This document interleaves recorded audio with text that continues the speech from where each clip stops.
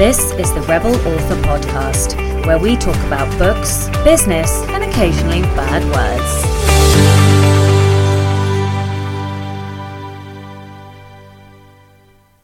Hello, Rebels, and welcome back to the Rebel Author Podcast, episode 18. Today's podcast is with somebody I am a super fan of, and I think you can hear it in how silly I get with J Thorn. And we are talking all about story structure and how you can create the best story structure for your novel. But first, to last week's question. I was asking, what do you need to quit? Well, Amy Sund said, I need to quit giving in to fear, including resisting, procrastinating, which I hate to do, but will when I'm a scaredy pants, avoiding, rabbit holing, cleaning, you name it. I have to say, I also do the cleaning. This week I have more work to do than I think I've ever had to do. And what did I do last night? Instead of just sitting my butt cheeks down at the table and getting on with my work, I decided to clear out my entire wardrobe. Why? I even said halfway through doing it, why am I doing this?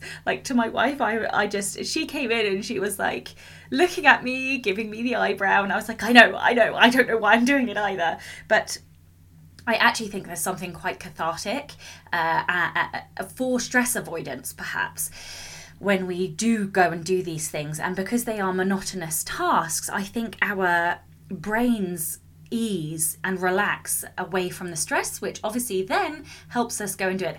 Not that I'm advocating never doing work and continually procrastinating, but I do think when there is a real drive sometimes to do procrastinatory things, try saying that when you're pissed, there sometimes can be a logical reason behind it, but most of the time, just stop fucking procrastinating. Anyway, she continues saying, I also have to own the fact that I derive my energy and recharge my energy banks by doing things constantly. Now, I do know this and have for a long time, but I kind of feel like the interview with Becca Syme last week gave her permission to say, hey, this is how I do. You get your energy your way. I want to be able to let go of frustration at those who don't function this way, but that may be a tougher hurdle. I completely understand. I am also a doer, not necessarily a physical doer. One of my friends is a physical doer and will constantly be rattling around. I'm more of a mental doer, so I can't really sit and watch TV. I need to be doing 8 other things at the same time. Which is why I really enjoy going to the cinema, because I am forced to sit the fuck down and do nothing else. And it's a real kind of relaxation going to the cinema, because I have nothing other than what's in front of me to focus on. Okay, next comment. Jeff Kidder said, great episode with Becca Syme. I need to quit beating myself up for not putting out 2,000 words a day and go with the process that works best for me today. I completely agree, but also like you, I do tend to beat myself up. When I am writing, I like to write a minimum of 2,000 words in a morning, and then I do tend to go and do something else in the afternoon. But we all have different capacities, different mental energies, and I think what's more important than necessarily hitting an arbitrary figure every day is just getting in the seat and doing work every day, whether it be some business management thing, working towards your goals, or words, or social media promotion, or whatever. As long as we're doing something that helps us strive towards our goals, then hey, I think we're doing okay. Okay, this week's question is, what's your favourite podcast? This is in honour of Jay, because Jay is the man with 1,000 podcasts, so I thought it would be appropriate to ask everybody else what their favourites were. Drop links, tell me in the comments, tweet me at Rebel Author Pod, whatever you like. Now, I have too many to name.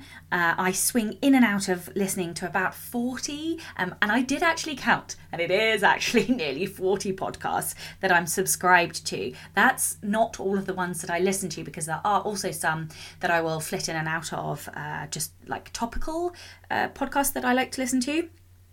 Now, obviously, I'm not going to name 40 podcasts here.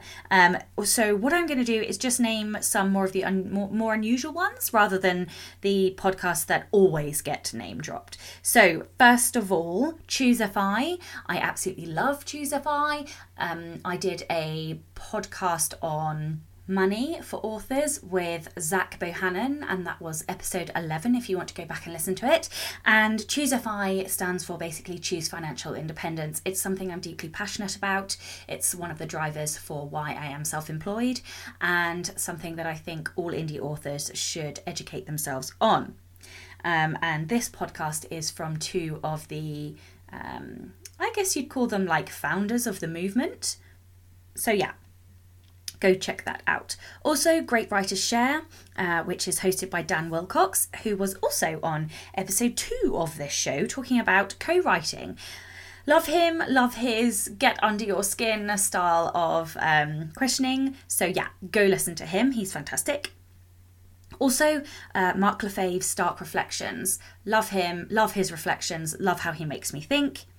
Also, the Smarty Pants book marketing podcast, with Becca Syme's mum, actually, Chris Syme, and Becca Syme sometimes is also on there, and she was interviewed in episode 17.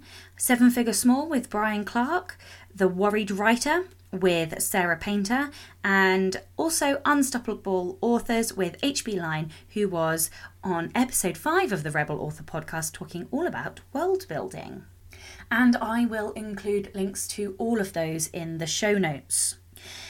The book recommendation this week is, of course, J Thorn's brand new book on story structure. I had the pleasure of reading an advanced copy and I loved it. And that's actually why I asked him to be on the podcast. In fact, I think I may have chased him a few times, or chased Zach anyway, asking if he would be on this podcast. And now he is, and I'm still so really excited about it.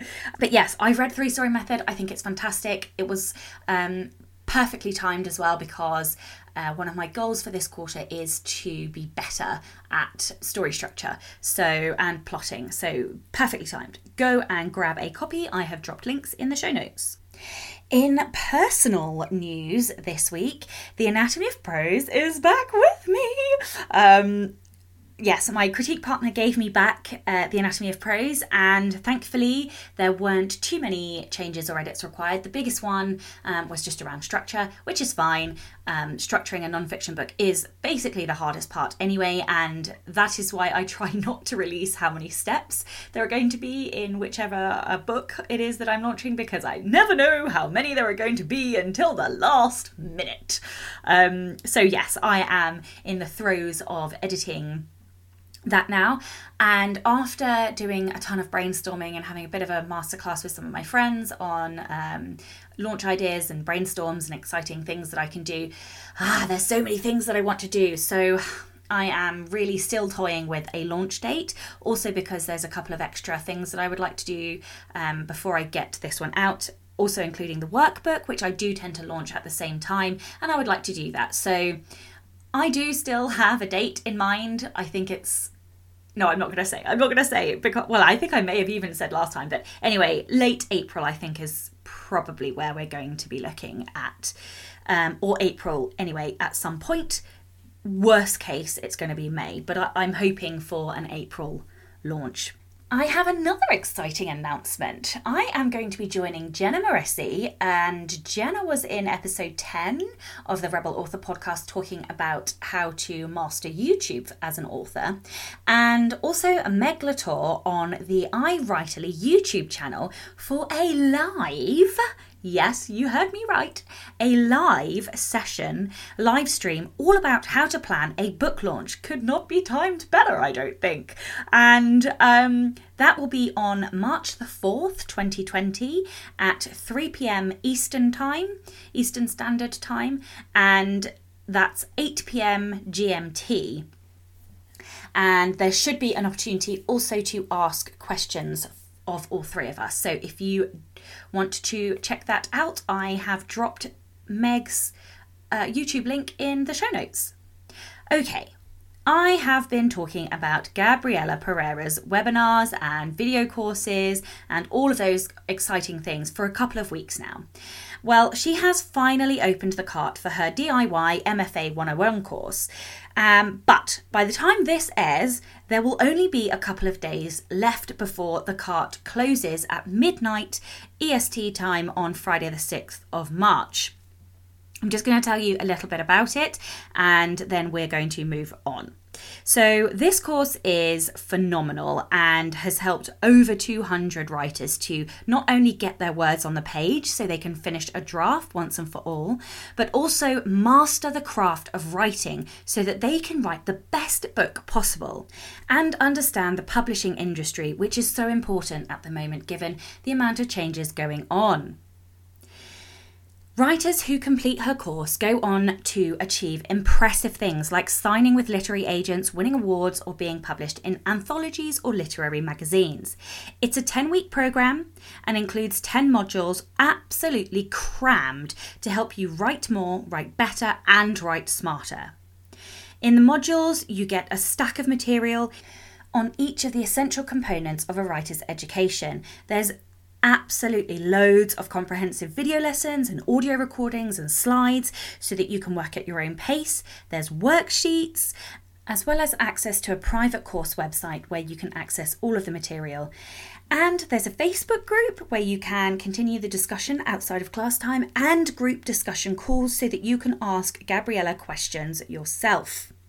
It sounds amazing, right? And it is. I have worked with Gabriela for a while now, which is why I am proud to promote her work and why I'm a proud affiliate as well. So if you are interested in her course, I am going to include my affiliate link in the show notes and you can go and find out about that. But remember, it does close on Friday, the 6th of March, 2020. Right, my darlings, Listener Rebel of the Week. This week, it's Katie Forrest. Katie says, a few years ago, we noticed a cafe au lait mark on my daughter's torso, which can suggest a particular genetic condition. The doctor referred us to a local genetics team who had an 18-month waiting list to be seen. Not happy with the wait, I went home and did some research. I discovered that a person can be referred out of area. So I rang every NHS area and found out which one had the shortest waiting time. It was Leicester for anyone interested. So I wrote a referral letter myself, went back to the doctor and asked him to just sign it and forward it on. And he did. We were seen in Leicester not long afterwards, and thankfully her daughter does not have the genetic condition. I think this is such a wonderful rebellion because so often we accept what we're told and we think that, because somebody in power or authority has said something, that means we have to stick to it. But, checking the small print and questioning things when we disagree is how you get what you want. So yeah, absolute power to Katie. If you would like to be a Rebel of the Week, please, please, please do send in your stories. It can be any kind of rebellion, big or small or somewhere in between. You can email your Rebel story to rebelauthorpodcast@gmail.com or tweet me at rebelauthorpod. No new patrons today, but thank you so much to all of my current patrons who helped to pay for my time, who helped pay for the running and the hosting of this podcast. It really, really means a lot to me. So thank you for your support. If you would like to support the show and get access to all of the bonus essays, posts and content, you can from as little as $2 a month by visiting www.patreon.com/Sasha Black. And that's Sasha with a C and not an S. Okay, today's episode is sponsored by my own book, 13 Steps to Evil, How to Craft a Superbad Villain. If you didn't know about this book, then I'm going to open your eyes right now. Did you know your hero is not the most important character in your book? Oh no, my rebellious little darlings, your villain is. If you're fed up of drowning in one-dimensional villains or frustrated with creating cliches and failing to get your reader to root for your villain, then this book will show you how. In 13 Steps to Evil, you'll learn how to develop a villain's mindset, a step-by-step guide to creating your villain from the ground up, why getting to the core of a villain's personality is essential to make them credible, and what pitfalls and cliches to avoid, as well as the tropes your stories need. These lessons will help you master and control your villainous minions, navigate and gain the perfect balance of good and evil, as well as strengthening your villain to give your story the tension and punch it needs. But, and here's the reader warning, if you like dark humour, learning through examples, and want to create the best villains you can, then you'll love this guide to crafting superbad villains. But be warned, it's as sweary as this podcast. I will add links in the show notes so that you can find that if you haven't read it. Okay, let's get on with the show. Hello and welcome back to the Rebel Author Podcast. Today I am joined by J Thorn. Jay has published 2 million words and has sold more than 185,000 books worldwide. He is an official member of the Science Fiction and Fantasy Writers of America, the Horror Writers Association, and the Great Lakes Association of Horror Writers. Thorn earned a BA in American History from the University of Pittsburgh and an MA from Duquesne University. He is a full-time writer, part-time professor at John Carroll University, co-owner of Molten Universe Media, podcaster, FM radio DJ, musician, and a certified Story Grid nerd. Welcome. Thank you, Sasha. Thank you so much for coming on. I am trying to maintain an air of cool, but I just wanted to say, for anybody listening, Jay has like a gazillion podcasts, and they are all exceptionally brilliant. I think I listened to at least 3 or 4 of them. So before we start, let's just share all of your amazing podcasts. Do you want to tell everybody what they are? All right. The one I do myself, it's more monthly. It's called The Author Life. And that's sort of a long form essay style podcast episode.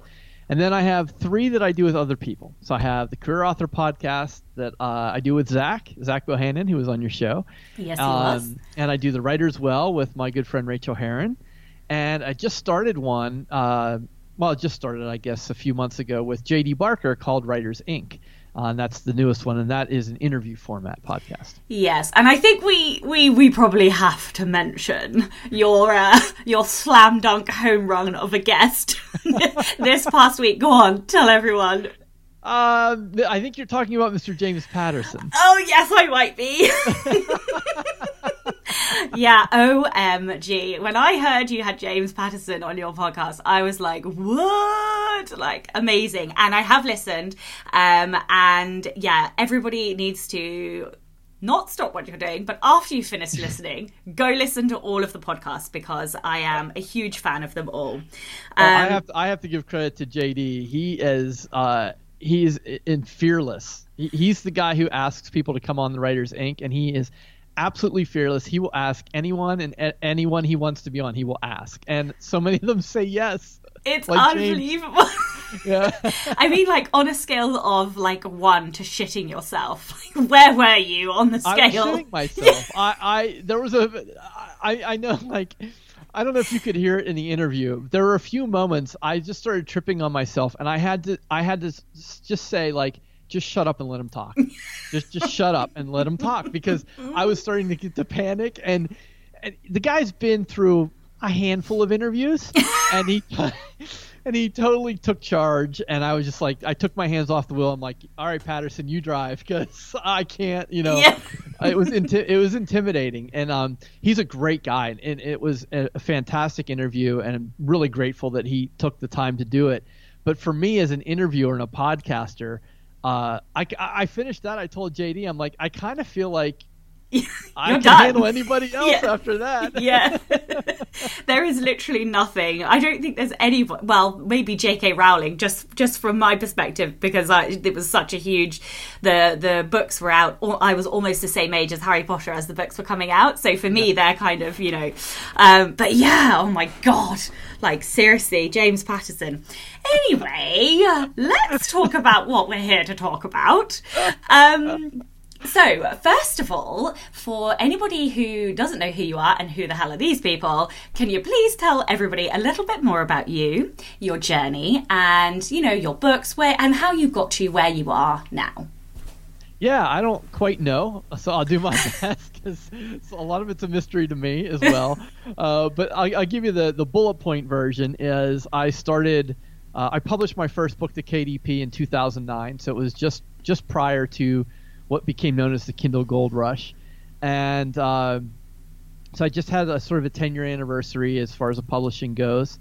I left my full-time teaching job in 2017, so it took me about 8 years or so to get to the point I was ready to do that, although I technically wasn't ready. I don't know why my wife didn't divorce me, but I was making about $200 a month in royalties. I had two teenagers, 2 kids in private school, a mortgage, and a wife, and I quit my salary job, and which is not good advice and not the thing you should do.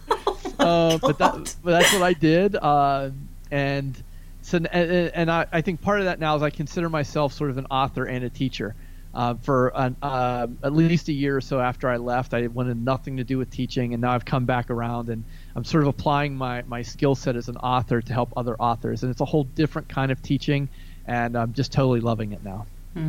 It's so funny how so many of the things that we hate about our prior lives end up coming back to us. Like, I used to do project management, and as much as I really tried desperately hard to rebel against those skills and those systems and structures that I had in place, I just can't seem to quite let go fully, and those structures and skills keep coming back in, and it infuriates me. Excuse me. So you are about to launch a book called 3-Story Method. Is that the full title? Is that the full title, or? It's not the full title, but I don't think we've nailed down the full title yet. So that something about fundamentals of fiction. I should probably know what that is at this point, but it's fine. But yeah, 3-Story Method. We can go. That's safe. I know that for sure. Okay, super. Can you tell everyone a little bit about the concept behind the book and what inspired you to write it?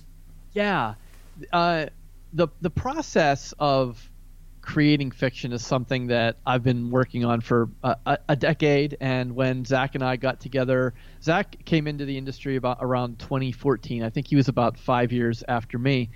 And once Zach and I started co-writing, we had to systematize. I mean, as a former project manager, you can appreciate the fact that if you're working with other people, you need a system of something. Like if you're by yourself, that's one thing. But anytime you involve a second person or a third person, you need a system. And so we kind of informally and organically started to systematize all of our processes. And at one point, we said to each other, this would be really helpful for other people, for other authors. And we started testing it out. We do authors on a train. We do world building retreats. And so we started teaching this process, and the response was overwhelming. People were saying like, wow, that really makes sense. Like I can use that. I understand it. And I kind of had this revelation, this sort of awakening where I was like, as authors, we try to overcomplicate everything, and story just isn't that complicated. It's pretty simple, and yet we try and make things way more complicated than they have to be. So the inspiration was, okay, let's simplify this process, and then let's teach people in a way that they understand it. Because the other thing that I found out, and that Zach and I saw firsthand, was the most prolific and the best and most talented authors aren't necessarily the best teachers. Those are two different skill sets. So whether it's as an author or a welder or a mechanic, sometimes the people who are really good at what they do don't know how they do it. And if you ask them, they'll go, I don't know, I just do it. Like they can't teach other people how to do it. And there was a lot of methodology books and systems out there, and some of them were by brilliant people who really didn't have the skills to teach other people how to use it. So it really was this idea of, okay, let's streamline the process, let's make it simple, and let's teach people how to do it and give them the tools that they need. Amazing. And let's go a little bit deeper, but obviously without giving, the entire book away. Can you give listeners a bit of an overview of what the 3-story method is? Yes. It's sort of a two-pronged approach, because what you have is you're approaching story at the scene level, and scenes are really important. Like, if you can't write a good scene, it doesn't matter what kind of wonderful world that you build or any kind of plot that you have. If a reader picks up and at the end of chapter 1 they don't want to turn the page, nothing else matters. So part of 3-story method is dealing with 3 elements at the scene level. And then we come up a level and we look at it from a higher altitude, and we have 3 general things that we look at from the higher level. So for the global story arc, we're looking at plot and structure as kind of one level. Then we have genre and theme as another level, or story, and then character and world. So you have those sort of 3 elements. Those are at the high level. And at the scene level, you have the 3 elements of conflict, choice, and consequence. And really, if you don't even want to buy the book, and if you remember nothing else from this podcast, if you can nail conflict, choice, and consequence, 95% of what you write will be stellar. Yeah, and that was actually my favourite section in the book, was around conflict, choice and consequence. And you have them in a very nice triangle. But I wonder if we could go a bit deeper specifically on the choice, conflict and consequence. And, look at how those interplay and what those mean for a writer writing a scene, and I guess structuring like their book as well. Yes, well, I've been working with clients for a number of years now, and it not only in my own work, in my co-writers' work, and in clients' work, the biggest struggle I see from other authors at the scene level is not having a strong enough choice. So if we back up a second, conflict, choice, and consequence are built on Aristotle's idea that stories must have a beginning, a middle, and an end, which again everyone's like, duh, right? but when you sit down to write, you'd be surprised how many scenes get cranked out that are missing one of those 3 elements, or they don't have a strong enough one. So if you think about story being all about conflict, like you have to have something happening or you don't have a story. And again, that sounds super simple, but the choice is the middle element. So the conflict is, in any scene, what pushes the protagonist or the main character out of their normal routine or out of their habit. That is your conflict, your initial conflict. That should then build to a choice.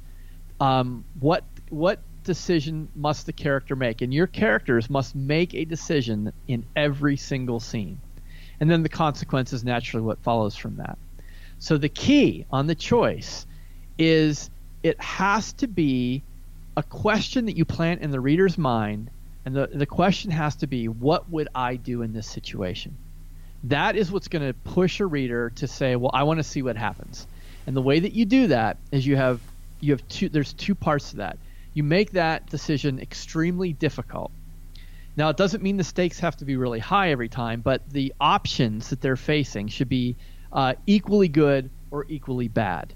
And if you do your choice right, you can get people arguing. You could get readers arguing over what that character should do. And it could even be dependent on the context. So maybe a reader would do one thing one time but do the opposite if the situation was different. And that's it. That's the key. You want to make your choice as difficult as possible on your protagonist, because that will be the most interesting to the reader. And then obviously there must always be a consequence for whatever their decision is. That's right. So can you give me an example? I think you use Star Wars quite a lot in the book, but Yes. Can you give me a worked example of how this choice, conflict, choice and consequence plays out? And obviously most people, well, I'm assuming most people have seen Star Wars, so they'll be able to, follow. I know we have to give a 1977 spoiler alert, but Yeah. if you haven't seen Star Wars: A New Hope yet, you might want to hit pause on this. Yeah. I'm gonna spoil it and tell you that Obi-Wan Kenobi is killed by Darth Vader. That's the spoiler. That's a really pivotal scene, not only in the movie, but in the hero's journey archetype, and for Luke Skywalker as the protagonist. And I think it's a great example of a difficult choice. Now, it has high stakes. Not every scene will, but what happens is, if you all remember from the movie, Darth Vader and Obi-Wan are having their lightsaber duel in the middle of the Death Star, and Luke, along with, I think Han Solo might be with them, and Chewie, they arrive. And it's not verbalized, but Luke has a choice, right? He either interferes with what's happening and gets involved in the conflict, or he waits and waits it out to see what happens. And if you think about that, it's an incredibly difficult choice, because Obi-Wan is his mentor. He's been training him, but now he's facing like the most evil villain in the universe. So if Luke could bring harm to himself or to others if he interferes. So that's one level of consequence. But clearly Darth Vader is more powerful, stronger. Obi-Wan's an old man. So if Luke does nothing, his mentor's probably going to die. And if Luke gets involved, he's also risking Princess Leia. And his job is to get Leia off the Death Star because she's the hope for the rebellion. So that's a perfect example of an incredibly difficult choice where you as the viewer, you're like, oh gosh, what does he do? And it's kind of cringeworthy. And that's a perfect example of a difficult choice. And the thing that I really gave me a bit of an epiphany is that the consequence needs to change things forever. So you can't take a step back. That's right. You can't undo it. Yeah, exactly. You can't undo it. So the choice, I got to get this in the right order. The conflict, choice, consequence should be used throughout every scene. Is that right? So that's correct. Yes. So how can writers use this in conjunction with their plotting? Let's say they're plotting. How can they, what tips are there for making sure that they have enough information and they're plotting, before they come to the page? Yeah. In the most simplest form, I would have an outline or a set of story beats, and for every scene, I would write one bullet point for conflict, one for choice, one for consequence. Now, I know that people who are more pantsers or discovery writers, they might want to come to a blank page, but I feel like if you're writing a 2,000-word scene and you're putting 10 words down on the page, you're going to pants 1,990 of them. So there's, even if you have just those three things mapped out, there's still so much room for you in the scene, but at least you know what you're going for. You know how the scene is going to start, you know the decision the character is going to face, and then you know the outcome, which will set you up for the next scene. So I would say at a very bare minimum, that's really all you need. And if you do that much and you're still a pantser, I think that's going to give you just enough structure to get through without like locking up or having writer's block. Yeah, and I suppose if there are some true rebels out there who really don't even want to do that, I suppose they could use it as a check mechanism when they go back to review each scene to make sure that they have, a conflict beat, a choice beat, and a consequence beat. Yes, you absolutely could do that. Mm-hmm. So what mistakes do you think authors make when it comes to structure and plotting? Well, I think if you're talking specifically about plotting, I think this is a place where you need to be in the Goldilocks zone. I think you need to be moderate. I think you need to be somewhere in the middle. I find authors who struggle are on the ends of the spectrum. They're either writing out a 30,000-word outline, and at that point it's basically a draft, or they have so little that they don't know where they're going.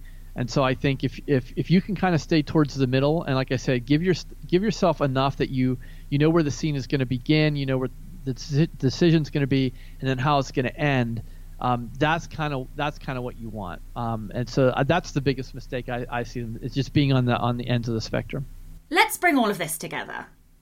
What tips and tricks do you have for, structure or anything else you want to add basically about the 3-story method and how it can help writers in structuring their stories better? I think the simplest thing you can do, and it's completely free, is if you check out the Career Author podcast. Zach and I don't know if it'll be completely wrapped up by the time this airs, but it'll be pretty close, I think. We did what we're calling an influencer series. So we looked at the story methodologies that really influenced us and influenced 3-Story Method. And that, if you listen to those episodes, you're going to get a nice overview of what those methods are and how they work. And I think that's a great place to start. So, for example, the first influencer episode we did was Aristotle's Poetics. We looked at the hero's journey, both Campbell and Vogler's interpretations, The Virgin's Promise with Kim Hudson, and we looked at Story by Robert McKee. And those sort of are the basis for 3-Story Method. So I would say to people, go listen to those podcast episodes, and that'll start to kind of whet your appetite for what story structure can be and how you can use it. Yeah, and I've listened to the Aristotle one, and it made me buy the Aristotle Poetics book. So cheers for spending my money. Yeah, no, it was excellent though. So, and it was also interesting to see all of the stuff behind it. There is a bit of that in the book as well, but it was interesting to see where all the stuff behind it. Yes. Okay, well, this is the Rebel Author Podcast. So tell me about a time you unleashed your inner rebel. Well, I have to ask if I can tell you about a time I released my outer rebel. Would that be okay too? Yeah, of course. Okay, you're going to love this. My wife makes fun of me all the time. And I'm not saying this works 100% of the time, but it works enough that I keep doing it. All right, so here's how you can be a rebel. Anytime you want something, let's say you want a lower rate for your cell phone, or you want to decrease your cable cost, or you want to get an extra package for your insurance. What you do is you call customer service, and you don't ask them, you tell them what they're going to do. Now, I know, no way! You're thinking there's no way this is going to work, and I'm telling you it does. It doesn't work every time. Perfect example. I was paying like $95 a month for my cable bill, and I have like cable and internet. So I called the company, and like customer service answers, and like, yeah, how can we help you? I'm like, let me tell you what you're going to do. And this is exactly how I said it. I was like really upbeat and positive. I'm like, I'm paying so much for my cable right now, so you're going to drop it to $65 a month. And she's like, well, I can ask. I'm like, no, you don't have to ask. You're just going to go ahead and do it right now. And she's like, hold on a second. And she comes back and she's like, I found a voucher that will give you, whatever it was, $35 off. So I'll apply that to your account. Would that be okay? I'm like, splendid. Good job. No way. Yep. Oh my God. Yeah. I am literally speechless. Like, that is amazing. You have to try it. Now, it's if you want to work up to it, like you could do it in person. So like if you go into a coffee shop and you're like, let me tell you what you're going to do. I'm going to pay for the small, but you're going to put it in a large cup. That's hard to do. But if you start on the phone, it's easier. So do that. Pick an account that you're paying too much money and just call customer service and tell them what they're going to do. And that's unleashing your outer and your inner rebel. Oh my God. There must be like some psychology around, the sort of affirmative statements or something where you give somebody no control. I am literally in awe of your rebellious nature. You have to be forceful but polite, and you have to be upbeat and positive. So you can't like scream at them, but you're like, hey, let me tell you what you're going to do. And, you get them all pumped up, and they're like, and they just do it. And I'm telling you, it's happened enough that it's not a fluke. Not every time, but enough that I'm like, yeah, it works. That is like a recipe for world domination. I am so impressed. Like, I am taking notes right now. Oh my God. I think this may be my favorite rebel story ever so far. Sorry, everyone else. Well, you could probably, you know me well enough to know that I don't like following the rules. I'm kind of a rebel at heart. And so, That's one way you can kind of break them. Is just call them and tell them. Don't ask for permission. Just tell them what they're going to do. Oh, I love it. I love it. Yeah, absolutely love it. I am literally going to drop you an email when I've done this and be like, hey, yes, this is what I got. Tell me. Yeah. Yes, you have to say like, here's where it worked, or like here's where it didn't work, but try it and tell me. Yes, and if any listener would like to also participate in our new game, then please do tweet. Okay, tell listeners where they can find out more about you, your books, and your podcasts. Yeah, everything about me is at theauthorlife.com. That's where I have all my podcasts and information and things like that. And if they're interested in 3-Story Method, we have a landing page up at 3storymethod.com. Amazing. And just one more time, the names of your podcasts, because I will also link to them. Yes, The Author Life, The Writer's Well, the Career Author Podcast, and Writers Inc. Amazing. Thank you so much for your time today. I really, really appreciate it. My pleasure. I had a blast. Oh, stop. Okay, right. Thank you to all of the patrons supporting the show. If you would like to get early access to all of the episodes, then you can do so by visiting www.patreon.com/Sasha Black, and that is Sasha with a C. Thank you very much to everybody listening. I'm Sasha Black, you were listening to J Thorn, and this was the Rebel Author Podcast. Next week, I'll be talking to Karen Ferreira all about children's illustrations. Don't forget, this week's question was, what are your favourite podcasts? And remember that the DIY MFA 101 course is only on sale for another couple of days. I've added the links in the show notes. And if you would like to join me, Jenna Moresi and Meg Latour on the iWriterly YouTube channel for a live Q&A on how to launch a book, I have also added the links to the show notes, and that's on Wednesday the 4th of March at 3 p.m. Eastern Time and 8 p.m. UK time. Don't forget to tune in and subscribe on your podcatcher. And when you have a moment, please leave a review.